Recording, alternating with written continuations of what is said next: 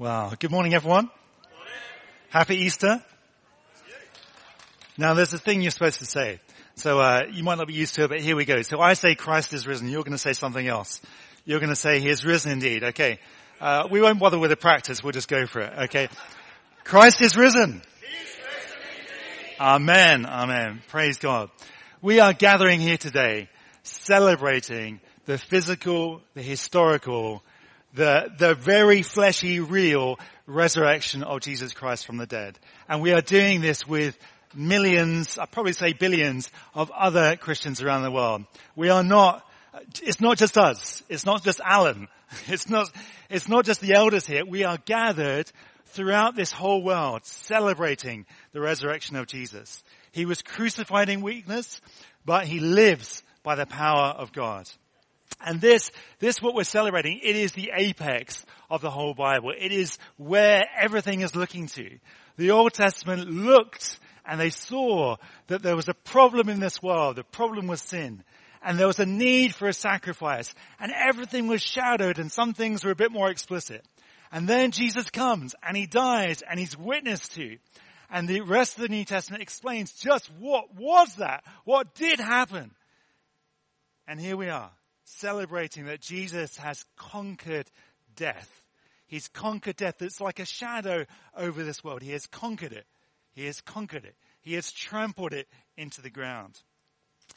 And that's something that we all kind of live with. We all live with this shadow. And I don't know about you, but maybe you've wondered about it. I as a kid, I remember very distinctly, I wasn't a Christian. I remember lying in bed and wondering about death. Just wondering, what's on the other side? What happens when you die? And I came up with this super plan. It was quite good. I thought, well, okay, if I can somehow I'll pass on a message to the person who I think is most likely to die. And I made this calculation. Well, okay, it's probably someone old. So I think it's my granddad, my great-granddad actually. He's pretty old. He was pretty old. Somehow if I get a message to him and he dies and he can come back and tell me what it's like after death. And I was like, great, that's a great plan. And then I thought, there's a problem in my plan. I don't know anyone that's ever come back from death. Even if he wants to say something, how could he? He's dead. But Jesus is not. Jesus is not. The Bible talks about death. We'll go on to it. We will go on to it. But there are some interesting instances. There are a couple of people that never saw death. That's in the Old Testament. And then there are other people that die, but they are resurrected. 3 instances in the Old Testament and then more in the New. But these people that died and then came back, it was a temporary resurrection for them. It was short-lived. And that's it. That's a good pun. Thank you very much. It was a short-lived resurrection. These people, Lazarus, he died again. Jairus' daughter died again.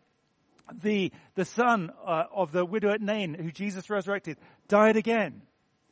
But when Jesus comes back from the grave, he comes back never to die again. It's not just a kind of a resuscitation. It's a reversal. It's literally going backwards into something else that's never been there before. Now, in preparing for this sermon, we're actually going to look at the passage that Alan read earlier, 1 Corinthians 15. But I had a look at the book of Acts, at the different sermons that people were preaching there. And the interesting thing is, all of them, bar I think maybe 1 or 2, they all mention the resurrection. When Peter starts preaching in Pentecost, and then at the temple, and then the rulers, and then at the house of Cornelius, he always mentions the resurrection.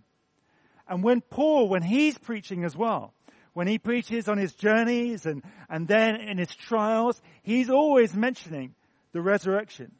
See, the early church, they knew that everything hangs on the resurrection. It's not just an extra, it is the bedrock upon which we stand. It is the bedrock. And everyone knew, the people that were listening to their sermons, they knew that the centerpiece of this sermon, the centerpiece of what Christians are saying is that Jesus Christ is raised from the dead. Now, they might not have liked it, they might not have agreed with it, but they understood that Christians, what are Christians about? Christians are about saying, there is a man called Jesus and he's not dead anymore. They understood that. Right at the end of Acts, when Paul is being introduced by Festus to King Agrippa, he's saying, well, why is this man in prison? Well, he's in prison, but there's some disagreements on doctrine. And he says, a certain man, Jesus, is alive. So the people that were listening, they understood the resurrection was central to Christianity. And that's a challenge for us. Because I wonder if when we look in the world, if we ask them, hey, what do Christians believe? They'll come up with some good stuff, I'm sure. They'll say, well, Christians believe that you should love one another. Jesus taught that. That's true. But will the first thing that they say be, oh, Christians, they're slightly odd. They believe that a man 2,000 years ago was crucified on a cross and came back to life. Will they say that? And that's a challenge for us. Because that is what we're saying. It was a hard thing for the Jews to hear, not because they disagree with the resurrection in itself, but for them, it wasn't going to be one person getting raised from the dead. There was a resurrection. It was going to be everyone all at once. So when the Christians are saying, here's Jesus, he's died, he's now raised, they were like, no. That can't be the case. The kingdom of God hasn't come in its fullness. That can't be the case. For the Greeks, they didn't like the idea of a resurrection either, because for them, the whole idea of spiritual freedom was that you leave the body behind. The body is not a good thing. It's a prison that you want to be free from. The resurrection, that makes no sense at all. And so when, at the end of Paul's sermon in Athens, when he mentions the resurrection of the dead, then they sneered at him. Or what about people in the Northeast? What about us in our community? What about them? How do they receive the idea of the resurrection of Jesus? Well, we're in a community that's built upon scientific knowledge. And scientific knowledge is very keen on things that are observable, testable, repeatable, universal. And that is a challenge when we are dealing with a historical fact that only happens once. Because God is saying to us, you believe in this. And we might be saying, well, hang on, I want to test this. Maybe this could happen every year. Maybe Jesus could be crucified and resurrected every year. Give me a couple of years and then I'll say, yes, I believe in it. Do you see? And God says, no. It happens once in history. He dies once. He is raised once. I give you my witnesses. I tell you about it in Scripture. Now believe. Now believe. You're not going to get, it's not going to be in a laboratory examined again and again. Just trust me. He gives us enough. He gives us enough to believe in him.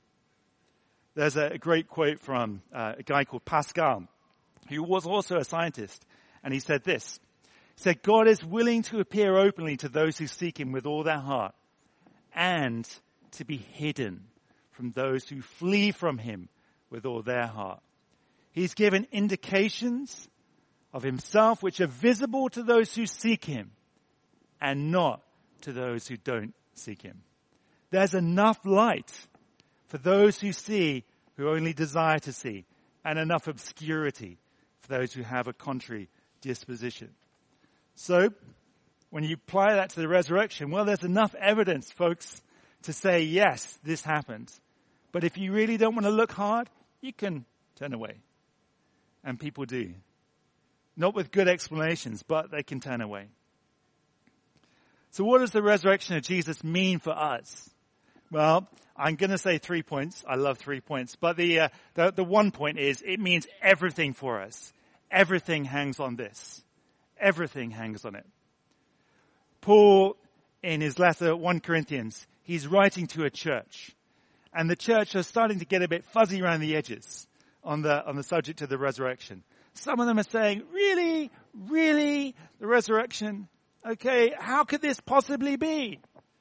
And Paul is saying, well, I did preach this message when I was around. I did preach the resurrection, You did believe in the resurrection. That was the basis of your salvation. Remember? And now he's writing to them again. And he's writing and he's saying, this is so important. So, let's read, well, I'll read it and you can follow it on the screen. So, for I delivered to you as of first importance what I also received, that Christ died for our sins according to the scriptures, and that he was buried, and that he was raised on the third day according to the scriptures, and that he appeared to Cephas, then to the 12. After that he appeared to more than 500 brethren at one time, most of whom remain until now, but some have fallen asleep. Then he appeared to James, then to all the apostles, and last of all, as to one untimely born, he appeared to me also. For I am the least of the apostles, and am not fit to be called an apostle, because I persecuted the church of God. But by the grace of God I am what I am, and his grace toward me didn't prove vain. But I labored even more than all of them, yet not I, but the grace of God with me. Whether then it was I or they, so we preach, and so you believed. Now, if Christ is preached that he hasn't been raised from the dead, how do some among you say that there is no resurrection of the dead? But if there is no resurrection of the dead, not even Christ has been raised. If Christ hasn't been raised, then our preaching is vain. Your faith also is vain. Moreover, we've been found to be false witnesses of God, because we testified against God that he raised Christ, whom he didn't raise, if in fact the dead aren't raised. For if the dead aren't raised, not even Christ has been raised. And if Christ hasn't been raised, your faith is worthless. You're still in your sins. Then those who have fallen asleep in Christ have perished. If we've hoped in Christ in this life only, we're of all men to be pitied. But, and this is great, I'm glad there's a but. But now, Christ has been raised from the dead, the first fruits of those who are asleep. Praise God. So, I've got 3 points, so you can follow. When I get to 2, you can see where I'm going, and 3, it's near the end. So firstly, Paul wants to remind them this: the death and resurrection of Jesus is the solution to our biggest problems of sin and death. It's the biggest problem that we have. Christ died for our sins, of first importance. Now, if I go into Durham and I pick someone off the street and I ask them, hey, tell me, what is the biggest problem in, you can say the world, and maybe narrow down to your life, but what's the biggest problems that you see? They're going to say, well, maybe climate change. They're going to say the war in Ukraine. They're probably going to say choosing heating or eating. They're going to say, money is just evaporating out of my hands. They're going to say these things. I would hazard a guess. Maybe some more. Maybe you want to add something in. Not now. But they're probably not going to say, well, you know what? The biggest problem in my life is sin. I feel separated from God and I'm going to die. Can you do that? Can you do anything with that? I'm going to die. That's my problem. The government has yet to invent a ministry of death to sort out people dying. They can't really do that. But that is really the issue that Paul is saying is fundamental to our lives. Sin and death. He didn't mention taxes. He was happy for us to pay taxes. Sin and death. But there is this presumption that society is always progressing. And in one sense, that's true. We grow in knowledge. If you have an iPhone, you probably got a later one than you did earlier, or whatever that is. Technology grows, it develops. You can have rockets that land vertically. Amazing. You couldn't do that 10 years ago. So some things progress, but some things don't. And the human heart does not progress. When you look at Europe, we see a war in Ukraine, and so many of the people that are interviewed, they say this. They say, I could never have imagined this happen. I could never have imagined. This was inconceivable that this would happen. Why? Because they didn't recognize that the human heart is still sick, still terribly sick. And that in a moment, we can turn to being just like Cain, right at the beginning of the Bible, who killed his brother. And here we have this happening in Europe. It's an unveiling of what is not fixed in our hearts. What is not fixed is the lust of the eyes, the lust of the flesh, the pride of life. These things, these moral issues aren't fixed. However good your iPhone is, and I'm sure you've got good iPhones, it doesn't make your moral life any different. You still struggle with that. And Paul sees the cross and the resurrection as two parts of one whole. And this means that we have forgiveness of sins. That our faith isn't worthless. Because without the resurrection of Jesus, what have we got? We've got a nice teacher. Good teachings, great teachings, but just a nice teacher.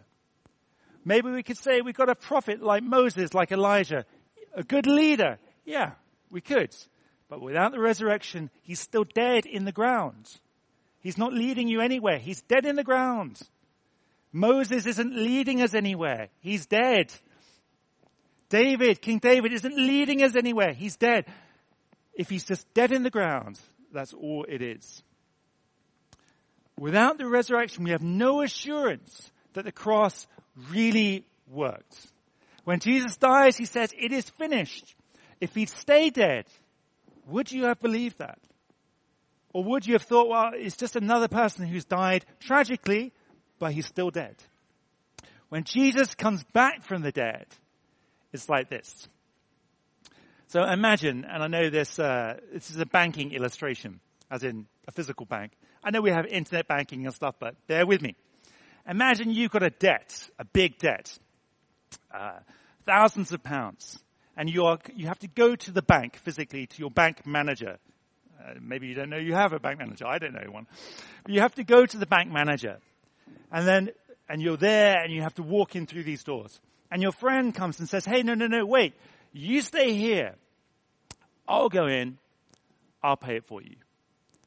Wow, that's great. And your friend goes in through those doors.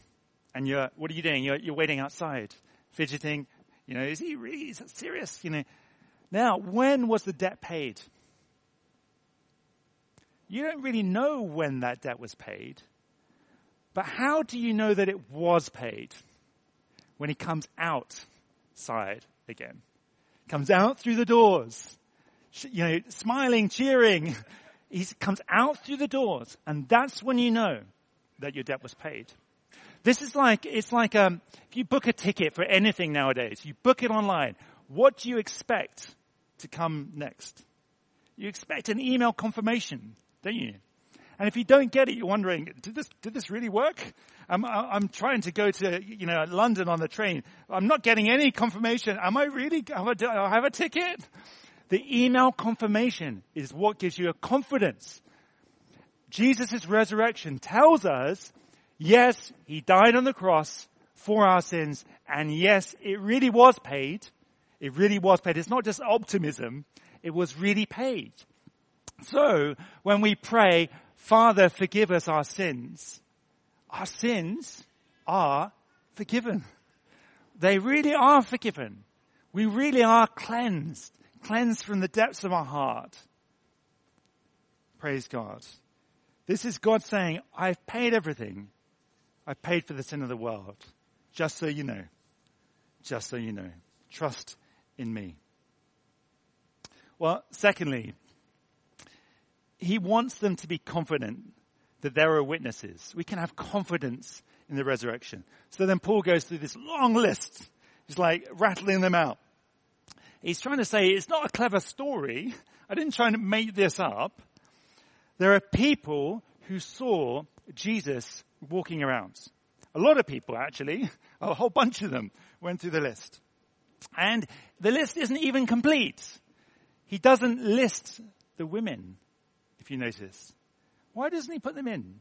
Well, maybe it's because at the time, the testimony of women wasn't regarded in society. So maybe he thought, well, I don't need to. But it's interesting that the gospel writers do.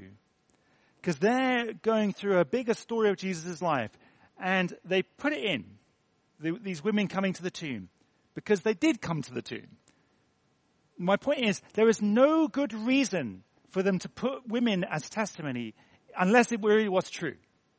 It was to their detriment, really, to have women as the witnesses to the resurrection. There is no good reason for the women to be the witnesses recorded in the Gospels unless they really were there, unless they really did see him. It's to the contradiction of the whole argument, but it's there in all the Gospels.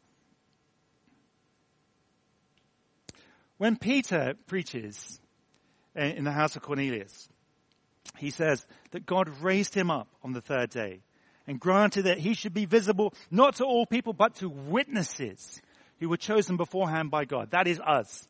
You ate and drank with him when he rose from the dead. Witnesses. He says, I'm a witness. There are many other witnesses. We ate and drank. Do you remember when in Luke it says Jesus came amongst them and he was hungry. Do you have anything to eat? And they gave him some fish. Not to be found in Alan's house. No. Jesus appears to Alan. Any fish? Sad. But he ate the fish. He ate it, leaving the bones on the plate. We ate and drank with him. You don't eat and drink with a ghost. You don't eat and drink with someone who's dead in the grave. You eat and drink with someone who's alive, with your friends. But this word witness, it's translated as martyrs. And from that we get the English word martyr. And all of these guys, apart from John, they're all saying to the world, we believe in Jesus Christ as raised from the dead. And the Romans and others are saying, oh really? Well, you will die for that. You will die for that. For saying that you're going to die. Are you sure you want to say that? And they say, well, yes, there's nothing else. How can we deny what we've seen? We can't deny what we've seen. And they die. They die as witnesses to the resurrection. And that should tell us something. People don't die casually. They don't die for something they've made up. They die for the truth. They die for things that are important. And another witness that is kind of here is that the church itself is a witness to the resurrection. There was a group of people, they're terrified, they're afraid that the Romans are going to come after them, and suddenly these terrified people become this society that's like full of confidence, full of life, and suddenly these Jewish people now are deciding to meet not on a Saturday that they always have done. They change their day of the week to Sunday. Hang on a second, that's like a football game changing from Saturday to Friday. And you think, if that was to happen in England, suddenly all of the British football becomes, we don't do Saturday anymore, we do Friday. People would say, why? People would say, why? And so you have this idea of the physical, the presence of the church is also shouting out, something's happened here, something's happened. And one theologian, a guy called Charles Moore, he says this. He says the coming into existence of the Nazarenes, that's the Christians, a phenomenon undeniably attested in the New Testament, rips a great hole in history, a hole the size and the shape of the resurrection. What does the secular historian propose to stop it up with? The birth and the rapid rise of the Christian church remains an unsolved enigma for any historian who refuses to take seriously the only explanation offered by the church itself. So the point is, look, this church, it's saying something. It's saying there's a resurrection here. What's your explanation? Why were these people so changed? Paul says it's according to the scriptures as well. The scriptures in the Old Testament that point forward and say something's coming down the line. And when Peter's preaching, he preaches from one of the Psalms, Psalm 16. And there it says, David is speaking in that psalm, and he says, you won't allow your Holy One to decay. And Peter says, that's interesting in his sermon. I'm slightly paraphrasing, but it's like, David did decay. Yeah, let's go and dig him up and have a look. He didn't say that, but let's go and dig him up and have a look. And the answer is, well, he decayed. He's talking about someone else. There's someone else, and this is Jesus. Another witness, not mentioned here, but Martin Luther mentions it, I think it's handy, is the witness of the adversaries. So the people who are against them. Nobody said, this tomb is full of the body of Jesus. Everyone accepted the tomb is empty. Why it's empty, what happened, no one else could say. But the authorities, they accepted the tomb is empty. And lastly, the last witness, it's not on Paul's list, but I think it's a good one, is the witness of the Holy Spirit. When Peter is preaching, he says, we are witnesses of these things, and so is the Holy Spirit, whom God has given to those who obey him. None of us here, none of us were witnesses to the resurrection of Jesus, but the Holy Spirit was. And we can ask, oh Lord, show us. I'm not so sure. Show us. Show us. Holy Spirit, teach me who he is. Thirdly, remember thirdly, what's that mean? We're moving it. Thirdly, he wants them to know it's worth spending your life on. You know, when he says in 1 Corinthians 15, he says, if Christ hasn't been raised, your faith is worthless. You're still in your sins. Those who have fallen asleep have perished. If we've hoped in Christ in this life only, we of all men are most to be pitied. He wants to provoke them. He wants to needle them. If you're not really believing in this stuff, you should be pitied. Because you're basing your life on something that's not really true, is what he's kind of saying, if that's the way you're thinking. But the reverse is true as well, isn't it? We believe in the resurrection, we're not to be pitied. We know who he is. And this makes so much sense. The resurrection it's not like a mental checklist. You're not saying, yeah, I believe in the resurrection like I believe that pineapple doesn't go on pizza. Or I believe that Star Wars is the greatest film ever. I don't believe that actually. But it's not without implication. We believe in the resurrection. If you believe in the resurrection, it becomes the cornerstone of your life. And everything now fits around it. You've been building your life brick, brick, brick, brick, brick in one way. You believe in the resurrection. Boom, here's a cornerstone. We're going to take these bricks and we're going to build them again around something else. Your entire life goes like this when you believe in the resurrection. Because suddenly, here's someone who is raised from the dead, and that means he's got every authority to say something to you. And we listen to him. See, Paul was keen to bring these Corinthians back. They were drifting away. Because if you think, oh, there wasn't really resurrection, well, it doesn't matter how I live, I can live how I want. Paul is saying, there is a resurrection. It matters how you live. It matters what we do with our bodies. It matters the way we behave. It matters. Because with the resurrection, we have a Lord. Jesus not was Lord. Maybe they would have said that if he'd stayed in the ground. Jesus not was Lord. Jesus is Lord. He is Lord. You say he is Lord because he's alive. You know, we can drift in our spiritual lives, and that's why it's great, personally, I think, to celebrate Easter in this way every year.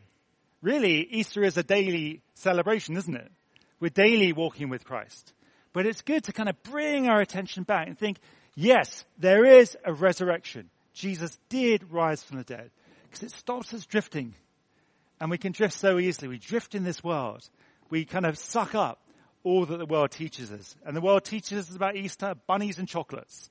I'm not against either of those. I'm fine. But more fundamentally, the resurrection of Jesus from the dead. He's Lord. So I've got one verse, and then I didn't personally prepare it, but I have it. Hopefully have it. I've got a video, just really short that I'm going to show you, and then we're going to have the band come back in, and then we're going to finish. But this last verse says this. When Paul's writing to the Romans, he's telling them how they should live their life. And he says this, framing everything in the resurrection. If we live for the Lord. If we die for the Lord. Therefore, whether we live or die, we are the Lord's.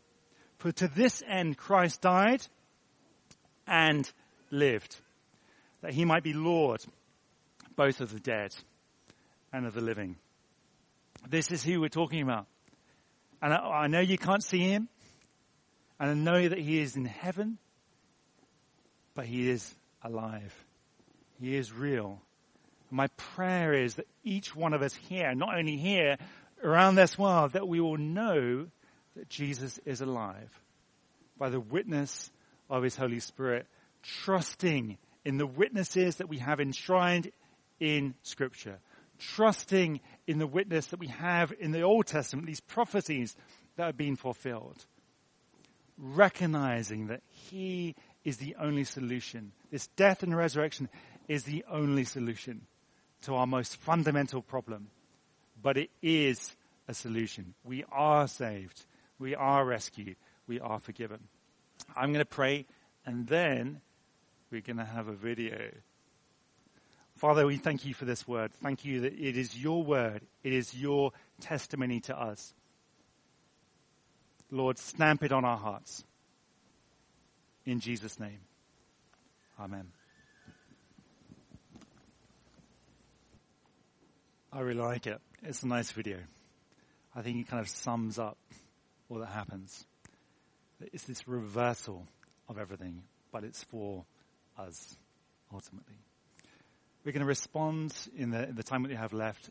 Worship team.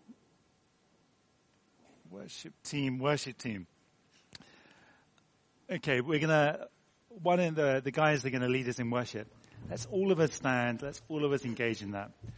But really, it's a good time, isn't it, to kind of ponder and think, well, because the end of that video was like, will you follow me? Will you follow me? And I'm sure there are some of us here, and maybe that's the question you're asking. Should I follow Jesus? Obviously, I'm going to say yes, you should. But for that, it means that we have to do something. And one way is just to come out to the front. I'm going to hang around here. Come and have a chat with me. Come and say, actually, I do want to follow Jesus. I do want my life to be his. The rest of us, let's just rejoice, celebrate in all that he does.